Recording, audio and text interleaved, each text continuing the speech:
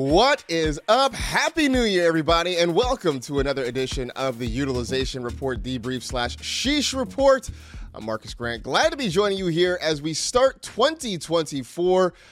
Same way we're also wrapping up the 2023 fantasy football season. We have made it through 17 weeks. Still one more week left, and I know there's some of you out there still are finding ways to sweat it out through week 18. So we will help you get through all of that as well. But of course, as always, cannot do it by myself. Joined here at the start of 2024, the same men who helped me through 2023, Dwayne McFarland and Ian Harditz. Gentlemen, good to see you. Happy New Year. Ian, I assume this is a great year to be great now?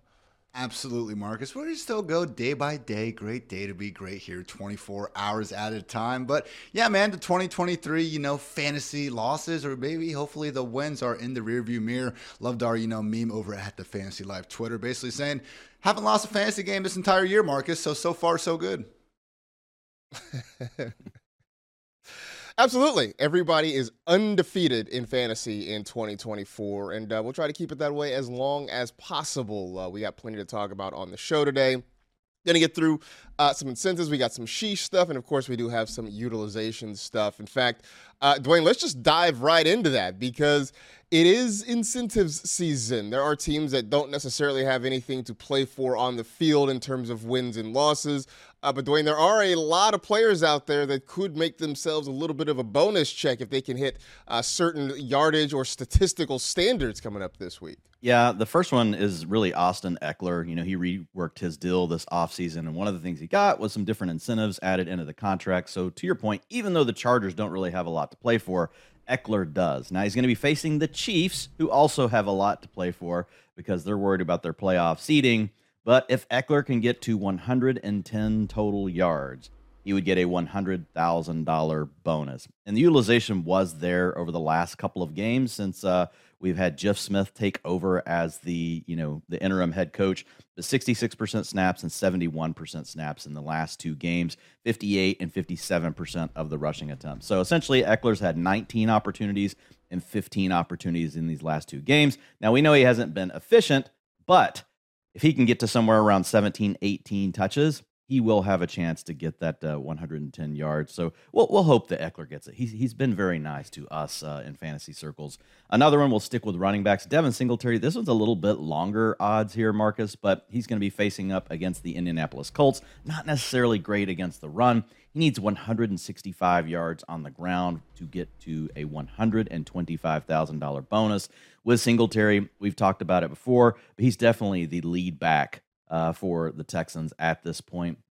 If you look at all the games since we've had Dameon Pierce return to the lineup, it has been Singletary in 5 out of 6 games, truly leading the way, bogarting most of the carries on the ground. So it would be a big number, but I mean, if the game somehow works out where it's close, I could see them, trying to give him a few extra carries to get there. But the biggest thing here, Marcus, is we just have two teams battling to get in the playoffs. So it's not like these teams need extra motivation. The Colts and the Texans, they both want to be playing in the postseason, so they'll be playing hard. Then we'll move to wide receiver, DeAndre Hopkins. He needs 49 yards to get to a mill. I think D-Hop's got a good chance at that, whether we have Tannehill or whether we have, Will Levis under center. It sounds like it's probably going to be Tannehill. But then with 7 catches, Marcus, he can get another $250K. If he gets to 75% of the snaps, he would get another $500K. He's at 72% now. So essentially, if he plays a full game this weekend, he should be close to that 75% of the snap. So that's one of the biggest ones we have here is $1.75 million total in incentives here for DeAndre Hopkins. 49 yards, I don't think that's going to get you too excited if you're trying to find someone that you're motivated to play in DFS, but we'll see what the prop market looks like whenever those hit. 2 more quick ones here. Odell Beckham Jr. I don't know what to think about this one. This is really long odds, 185 yards to get $750K, but 5 catches would get him $250,000, Marcus.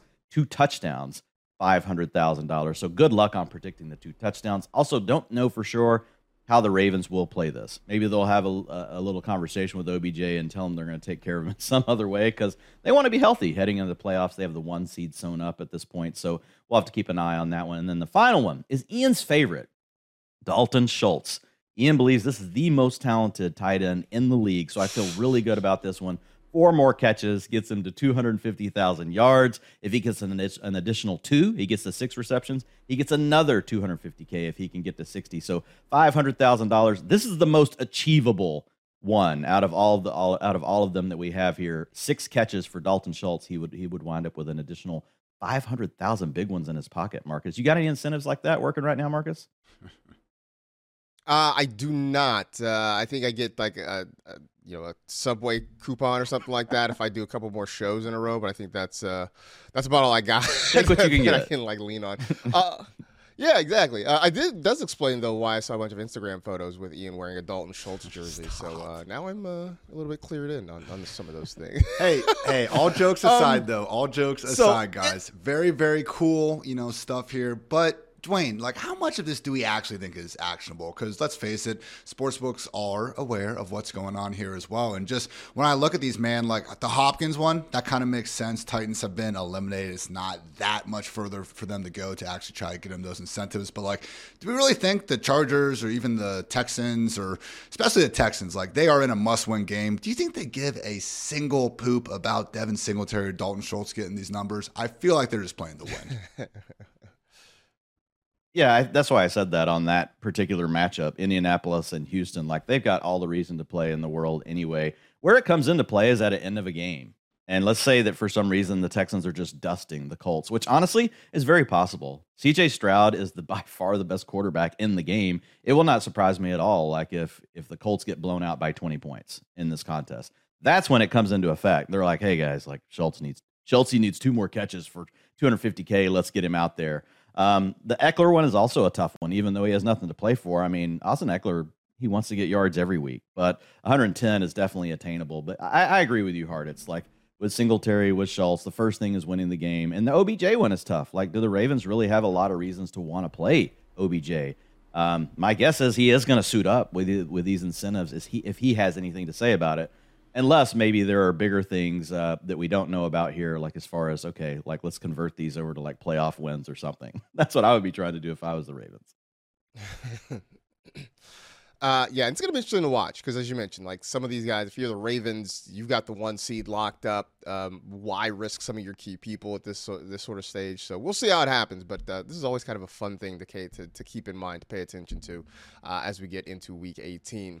Of course, before we dive fully into Week 18, let's take one look back at Week 17. And to do that, Ian Hartitz, as always, writes the Sheesh Report, which you can find at fantasylife.com, checking out all the different things that you may not have been able to see. Look, maybe you were spending New Year's Eve getting ready, spending time with the family. So maybe you didn't get to see everything that you wanted to see across the NFL. Ian has that covered for you. So let's just dive in first with the dropped touchdowns, because there were always a few every single week, including maybe some bigger names putting the ball on the ground in some key situations, Ian.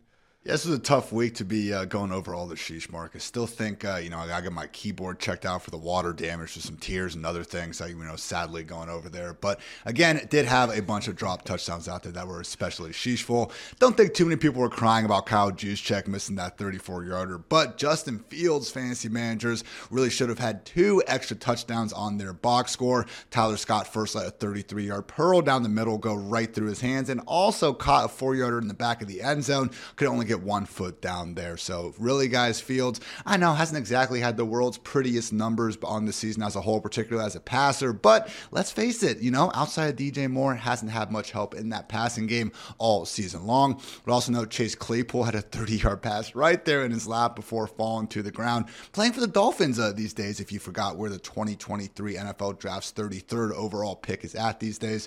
Might even be 32nd, I can't remember, but regardless, that is crazy to remember.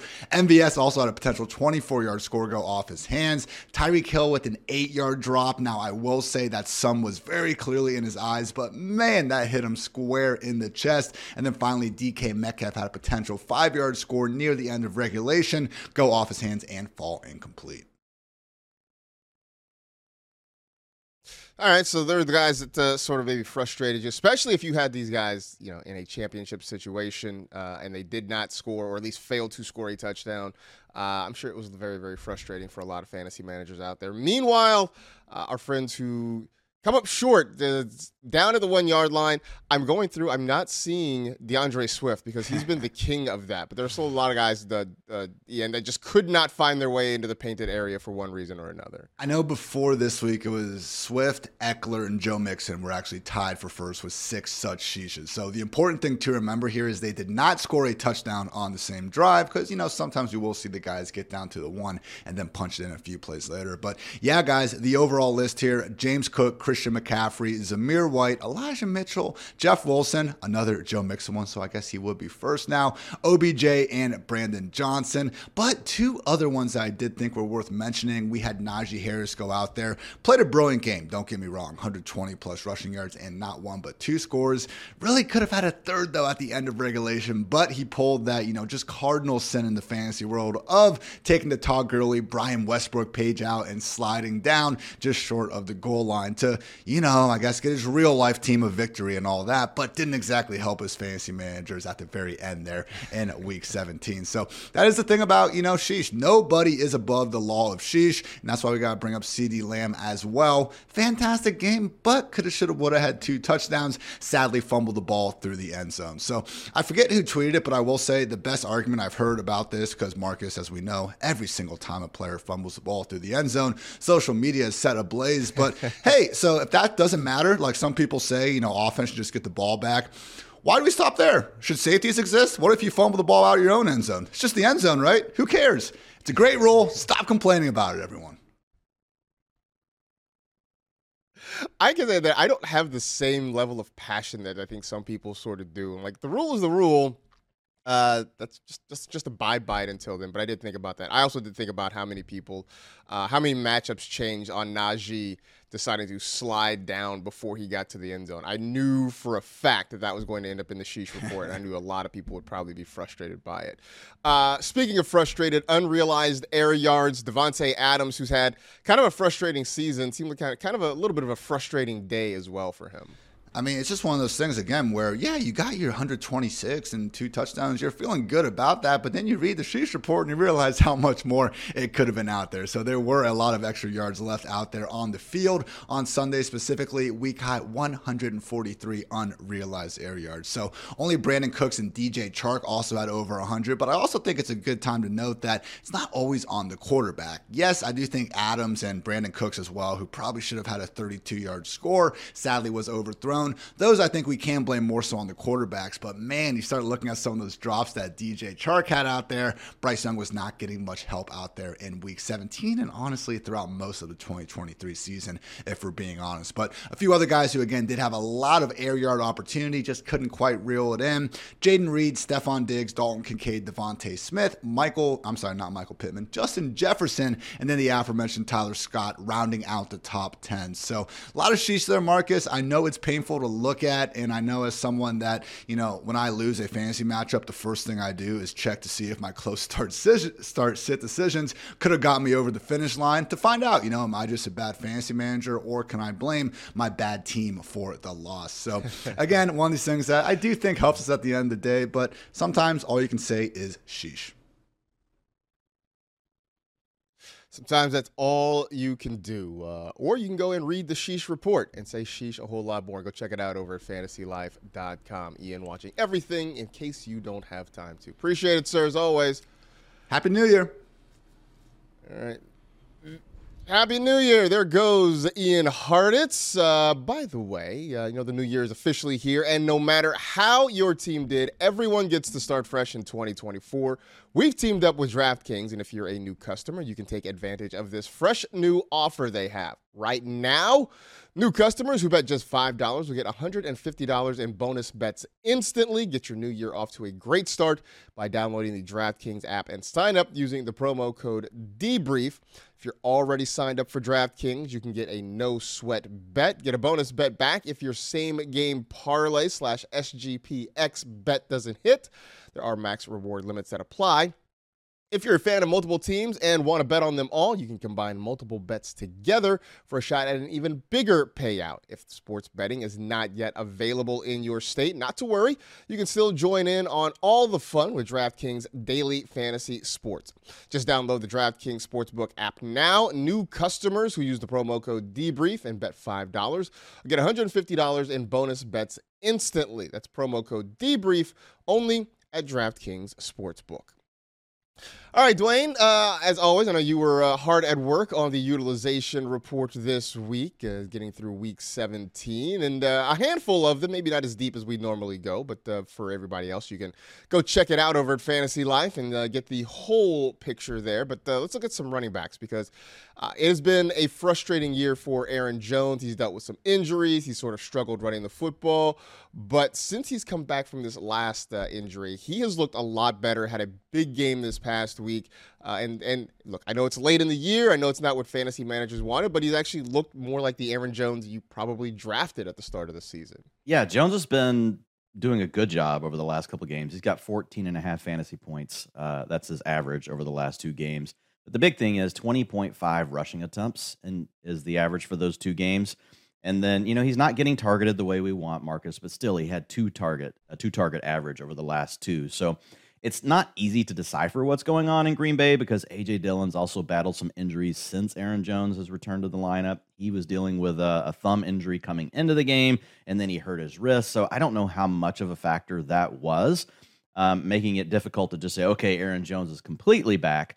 But I think it is positive what we've seen so far. Now, on the negative side, Patrick Taylor is involved as well, Marcus. So this is now turned into a 3-way backfield. Patrick Taylor over the last 2 games has 71% of the long down and distance work and 88% of the 2-minute offense. So it's a situation where a lot of those sweet passing downs used to go to Aaron Jones, and that's an area where we know that he can truly unlock his upside. So we're not fully there, but it is a positive for Jones that they've gotten him to the 20, 22 opportunities per game over the last couple of games. So I did go ahead and give him an upgrade. I do think, Marcus, I don't know what your thoughts are here, but every time I watch the Packers play, it's very evident to me that Aaron Jones is so much better than A.J. Dillon. He's just better than anything else they have. And I don't know how they don't find a way at this point. It's crunch time. You're trying to get a win this weekend to get into the playoffs. Seems like getting Aaron Jones involved would probably be a good idea. You would think so.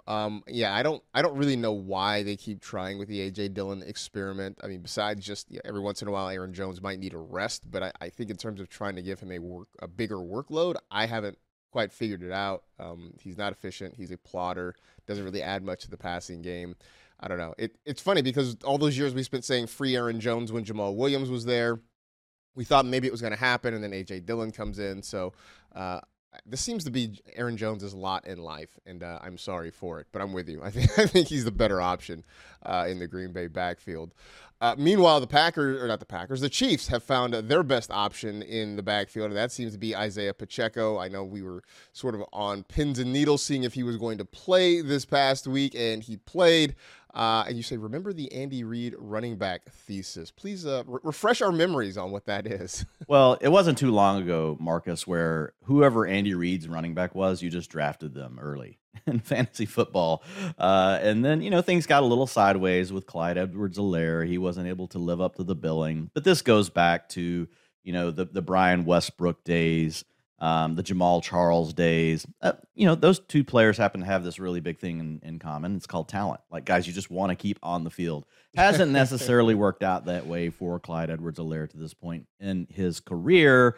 But Isaiah Pacheco is another story. Who would have thought the 7th round pick from last year, Marcus? But looking at Pacheco in this game, we didn't have Clyde Edwards-Helaire available due to an illness. Jerick McKinnon is on IR. So we finally got to see Andy Reid with a running back in this full-time role, 30 fantasy points for Isaiah Pacheco in this game. He had 90% of the rushing attempts, and he had an 82% route participation. That's the big thing for Pacheco. And I think that's the question, not just for this week and if the Chiefs, talking about their playoffs and what you may be thinking about for playoff best ball, that kind of stuff, but just thinking towards next year.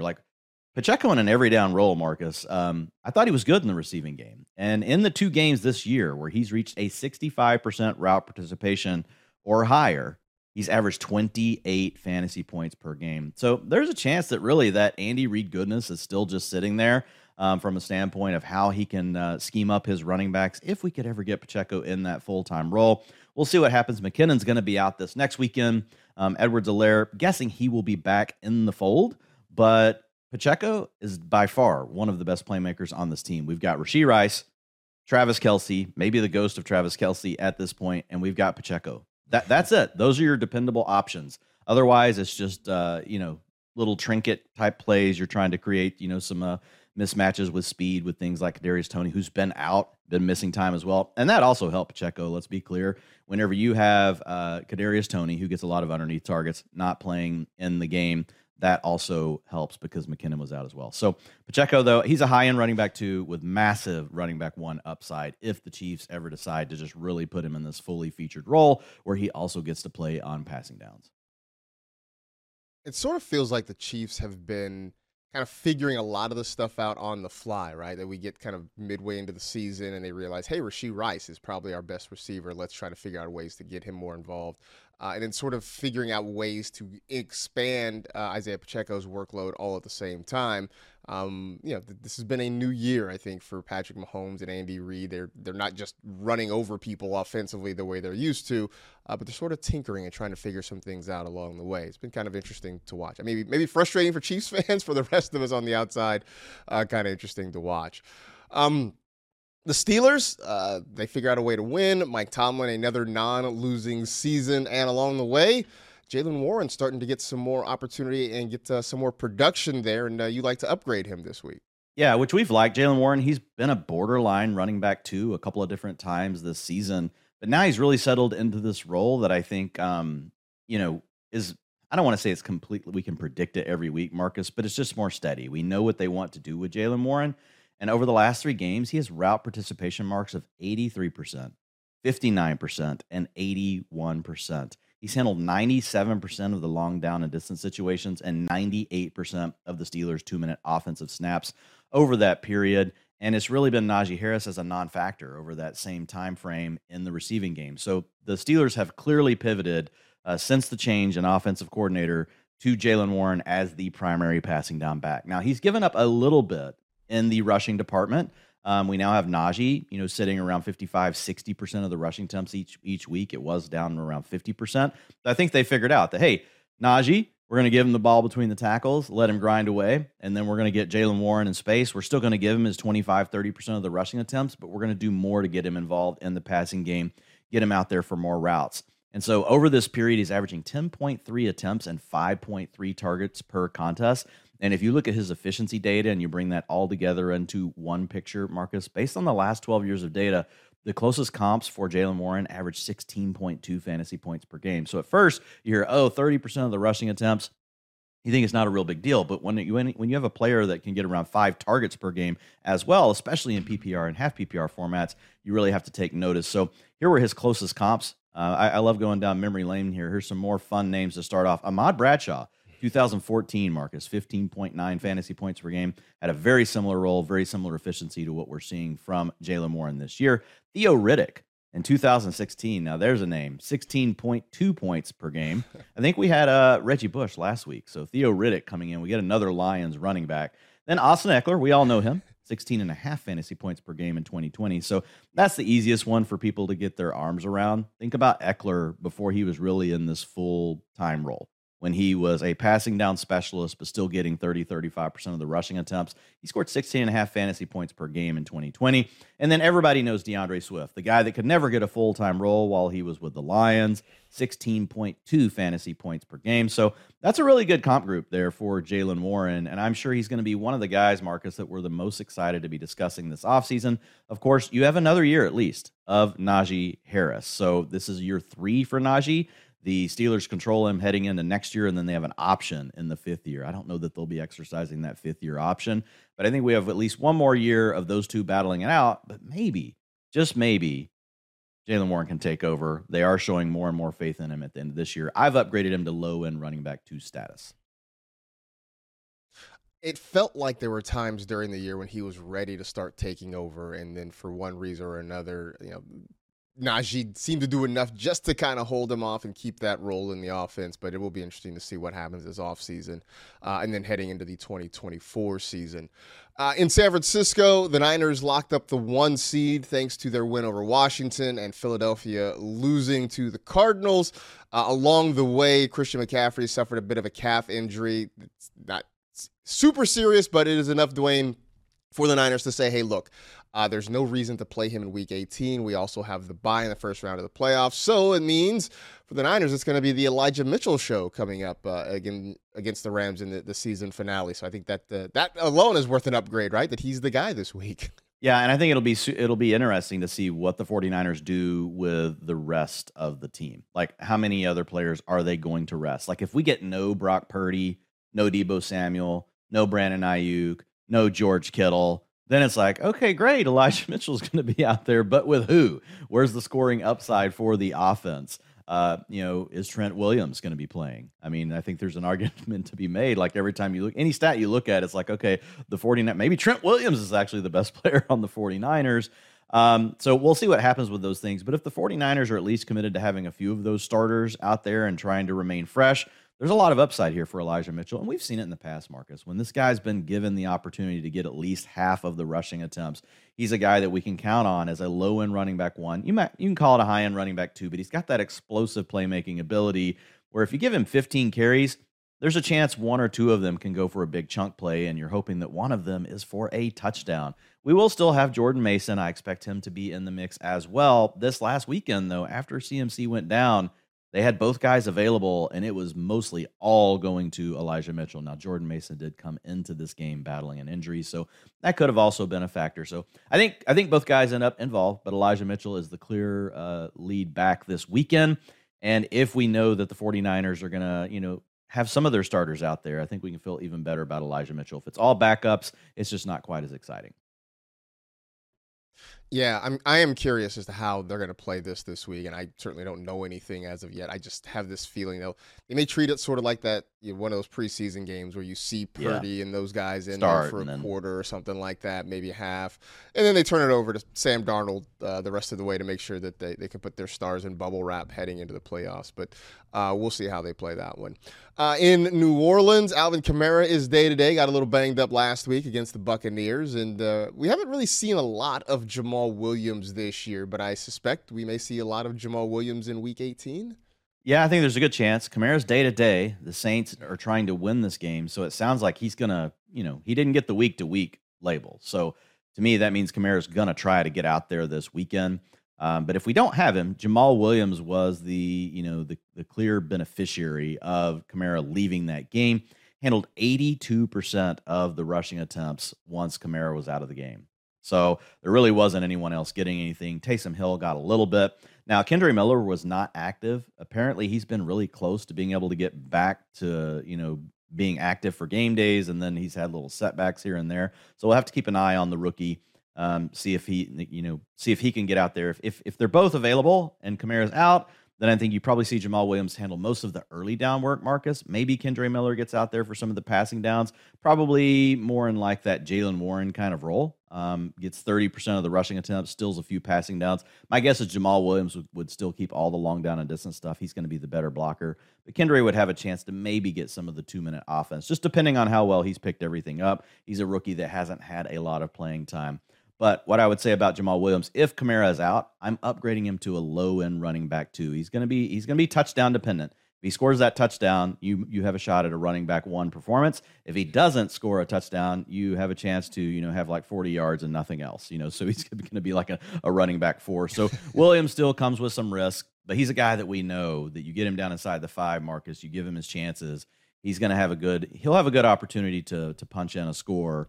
But we also know that there's always that looming factor of Taysom Hill once you get close to the goal line. Right. Yeah, that's what I was going to mention. I'm like, all those years, a couple years ago when he was taking all those touchdowns away from DeAndre Swift, wouldn't it be ironic if he gets close and Taysom Hill takes a couple of touchdowns away from him?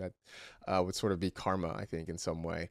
Over in Miami, it was a rough day for the Dolphins as a whole. They got thumped pretty solidly by the Baltimore Ravens, but at least from an individual standpoint, a pretty good day for Devon Achane, certainly in part because there was no Raheem Mostert this past week, but also, Dwayne, looked like kind of a reminder of what Achane showed us that got us all excited about him early in the season. Yeah, 24 fantasy points from Achane this weekend.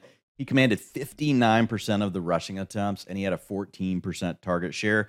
So this is a new data point for us. It's a game without Raheem Mostert, but you did have Jeff Wilson available. There were some speculation that it could be closer to a split, and it really wasn't. Achane led the way. Now, Jeff Wilson had his snaps, Marcus, but they just were not trying to get him touches. Most of his stuff came due to the Dolphins not being able to stay ahead in the down and distance department. Long down and distance, 94% went to Jeff Wilson. That's where a lot of his snaps came from.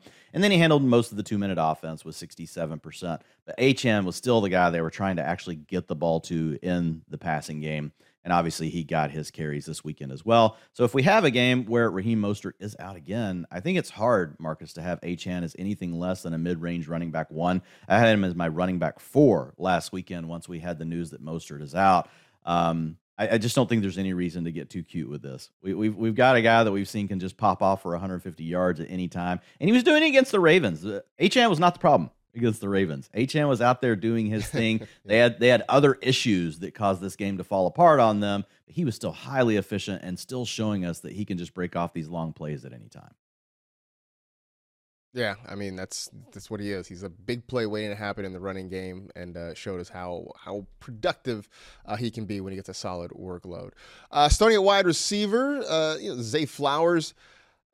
Started out, we were very excited about him early in the season. Midway through the year, he sort of faded a little bit, which tends to happen. But late in the year, he seems to be picking things back up. Those last couple of games, he's made some really, really big plays. And right now, to me at least, Dwayne, he looks like the wide receiver 1 in the Baltimore offense. Yeah, and what's awesome, you guys can go over to fantasylife.com and you can check all this stuff out for free for yourself. But this is one where I love using the player comparison tool. And if you look at the Ravens since week 11, and that is when Mark Andrews left the lineup with the injury. Oh, guys, by the way, if you're drafting playoff best ball teams, there's a chance Mark Andrews returns in the playoffs. So just remember that. We'll talk about Isaiah Likely here in a little bit. But with Flowers, since Andrews has been gone, and you look at comparing Zay Flowers, Isaiah Likely, Rashad Bateman, Odell Beckham, that's who I put in. You can put in whatever players you want. It's your world. But with Zay Flowers, he's gonna come out ahead of all of them, no matter what you do here. 89% route participation, 20% targets per route run, 22% target share, and producers are working on the fly here, so I'll go with the sample they've got. It's still good, Marcus, 25% of the targets.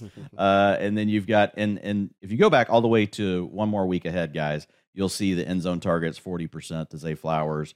3rd down and 4th down, he leads the team. So he's become the main guy with Mark Andrews out. And over that period, Marcus, the thing people care the most about, 17 fantasy points per game. So he's really finishing the season out strong, showing that he's a guy that can really lead an offense. Now, if we get Mark Andrews back in the playoffs, that's obviously going to hurt a little bit because the Ravens don't always need to keep the pedal to the metal. They've got a good defense.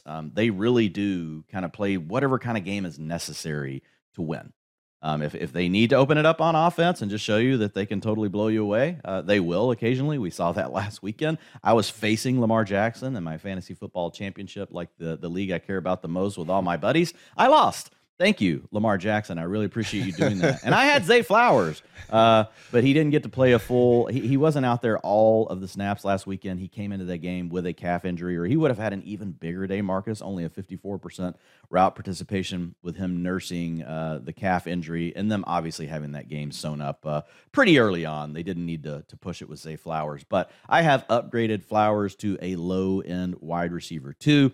And also just thinking ahead to next year for Zay Flowers. This has been a really good rookie class, and he kind of gets lost in the mix, Marcus, because we've got Puka Nacua, we've got Tank Dell. There's been so many big names just absolutely blowing up. Flowers hasn't done that, but he's been really steady and in his own right, like putting up really good numbers from a standpoint of like historical context, looking at what he's done versus other guys and what they did in their rookie seasons and how their careers unfolded. So really excited about Zay Flowers, not only for the rest of this year, but heading into 2024 as well. Yeah, 2024 is going to be interesting because it's a full year in the Todd Monken offense, a full year of he and Lamar Jackson working together, and more importantly, a full offseason of he and Lamar Jackson possibly being able to work together as well. So the arrow definitely pointing up on Zay Flowers.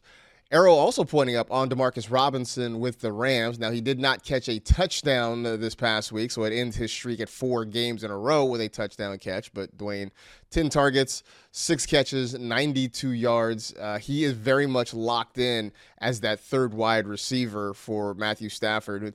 Look, I know it wasn't the best game for Stafford necessarily last week, but Demarcus Robinson shows that he really is a big part of that offense now.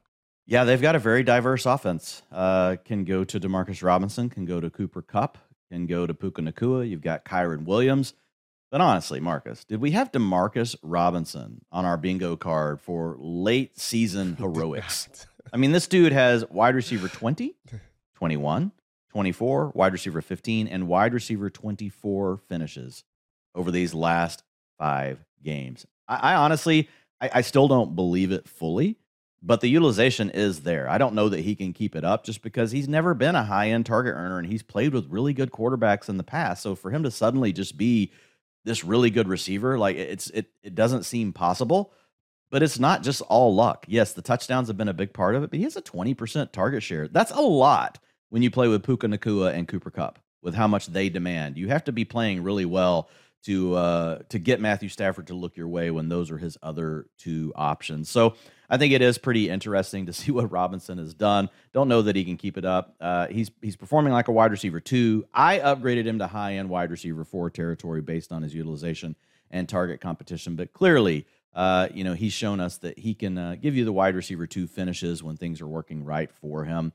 But yeah, any team that you can remember, Marcus, that has given us more fantasy surprises in a season than the Rams, with Puka Nacua, an undrafted wide receiver in the top 10, Kyron Williams, the running back 2, went undrafted in most fantasy drafts, and now to close out the season, suddenly Demarcus freaking Robinson, is a wide receiver 2. Yeah, look, I don't expect that Sean McVay is going to get a ton of votes for Coach of the Year, but he's done an outstanding job taking this team and getting them to the playoffs. As you mentioned, us getting some big performances out of places where we didn't necessarily expect it. It's been a really fun ride with the Rams, especially in fantasy this year. Over to Pittsburgh, George Pickens. Look, he is a roller coaster in and of himself, but we have been on the upswing lately. I mean, he had the big game a couple weeks ago against the Bengals, doing it again this past week. I know folks are really excited about the trajectory. Long term, we can talk about it. I still have questions about the Steelers' offense and their quarterback situation, but at least for the short term, Dwayne, things are very much pointing upwards for George Pickens. Yeah, and he showed us early in the season what he can do, Marcus, with Deontay Johnson out of the lineup. The problem is he's never really shown us consistently what he can do with Deontay Johnson in the lineup. And perhaps all he needed, we didn't know, was just Mason Rudolph under center. A guy that's been able to prove nothing his entire career, and now suddenly, whenever he has George Pickens, Mason Rudolph, maybe this is just the match made in heaven. I don't know, Marcus. I'm with you. I'm a bit skeptical about the future of the quarterback situation for the Steelers. But right now, in this exact moment, Pickens has 24% and 45% target shares over the last 2 games, unlocking 36 and 20-point fantasy performances for the second-year wide receiver, formerly of the University of Georgia. So, yeah, I think this is good for Pickens, even, really thinking more about next year. But to your point, we got to see what happens with the quarterback situation. I would love to see, Marcus, if for some reason Kirk Cousins does not return to the Vikings, because I would rather keep Justin Jefferson with a good quarterback. Jordan Addison, we care about you too. TJ Hawkinson as well. But I think this would be the next spot. I would not mind some Kirk Cousins with George Pickens, Deontay Johnson, and Pat Freiermuth. I think he could absolutely get this receiving core going, and I think we would feel, good about all of them. Dare I say, we would probably have both wide receivers ranked as wide receiver 2s heading into the season next year, and Freiermuth would probably be a low-end tight end 1 if we got, Kirk Cousins in Pittsburgh. I suspect that Kirk Cousins, if he does indeed leave Minnesota, is going to be a very hot commodity because there are a lot of teams that feel like they're a decent quarterback away from really contending. And we've seen that Kirk Cousins could be that piece to kind of help teams try to get over the hump. So Pittsburgh would be a nice spot, but I suspect that if the Vikings don't make him a suitable offer, there'll be a lot of teams out there trying to lure Kirk Cousins into the fold.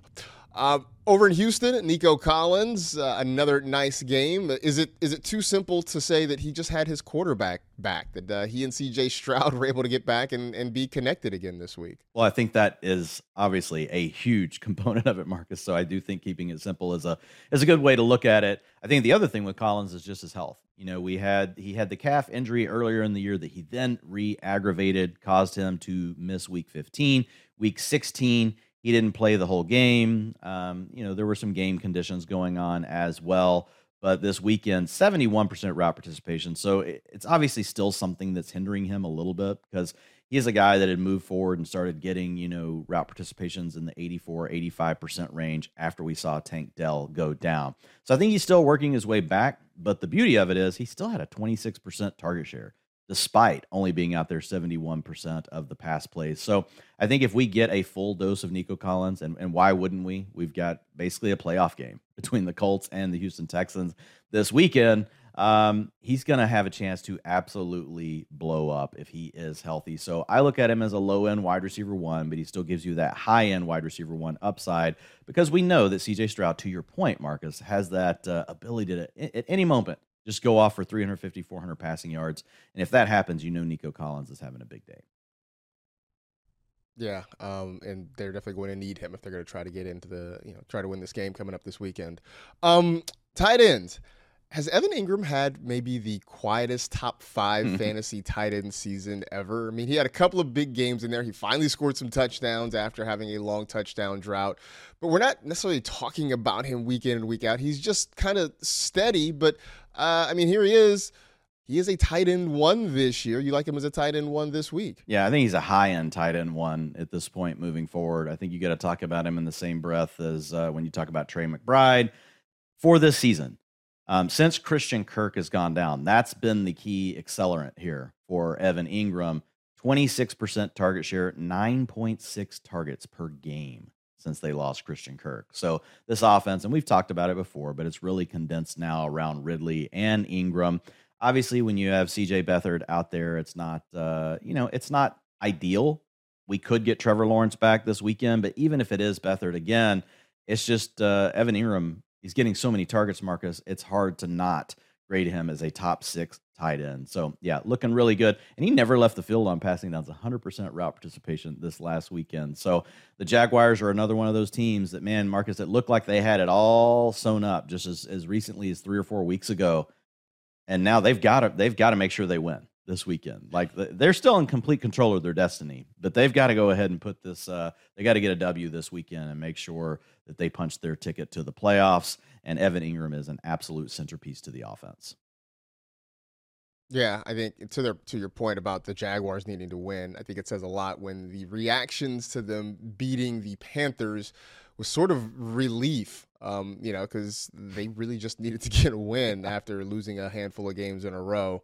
They're sitting at 9-7. They do got some tiebreakers, but a win goes a long way toward locking up that division there. Last one, Isaiah Likely. I know we loved Likely the moment Mark Andrews unfortunately went down. I've seen the memes about Likely being 90% Mark Andrews. The way he's performed the last couple of weeks, he might be 100% of Mark Andrews. He has really been good for the Ravens the last few weeks, Dwayne. Yeah, the data tells a little bit of a different story. From a fantasy points perspective, yes, he has been 90% of Mark Andrews. And he's averaged 14.4 fantasy points since Andrews has been out. Finishes of tight end 16, then he went for tight end 3, tight end 5. He had a tight end 21 finish and then tight end 3. But 4.8 targets per game, 17% target share. Not bad, but it's not great either. 85% route participation. Typically 4.8 targets per game and an 85% route participation. You don't have to worry about the route participation. Just go with the targets. 4.8 per game. That's typically not enough to sustain a high-end tight end 1. But where Likely's really good is after the catch, Marcus. This guy is he's an athlete. He's good at getting the most out of his opportunities, and he seems to just have a little bit of a nose for getting into the end zone right now. So he's running hot, running pure. He's a player that I like. I do think that the utilization and the efficiency stuff, put together, he's a guy that you have to consider as that low end tight end one, maybe a mid range tight end one. But I think looking at him as far as his long term outlook, like I think if he's ever a starter in an offense where he takes over, because obviously Mark Andrews is going to be back with the Ravens, people will probably get overly excited for likely. I think he would have a chance to be a tight end one, but so far, like what we've seen in the data, really looks more like a low end tight end one than a high end tight end one. All right. Well, I think at this point we will take a tight end one any way we can find him. Likely, certainly fits that bill. But also, I'm curious, how much maybe we see him this weekend too. We talked about it with Odell at the top of the show. The Ravens have the 1 seed locked up. How much they're going to put their players, their starters, out on the field and put them in harm's way, I think remains to be seen coming up this weekend. So something to watch there. Also something to watch. The entirety of the utilization report. You can go over to fantasylife.com, go check it out, go play around with the utilization suite of tools as well. Look, there are still some things to play for in Week 18, and maybe you're out there. Maybe you play still Week 18. You're still trying to get some points, trying to win some sort of extra bonuses for your fantasy league, or maybe you just want to sweat it out in one way or another. So plenty of things there to help you out with that. In the meantime, that's a good spot for us to take a break for this week. That'll do it for this edition of the Utilization Report, Debrief / Sheesh Report. So glad you could join us this week.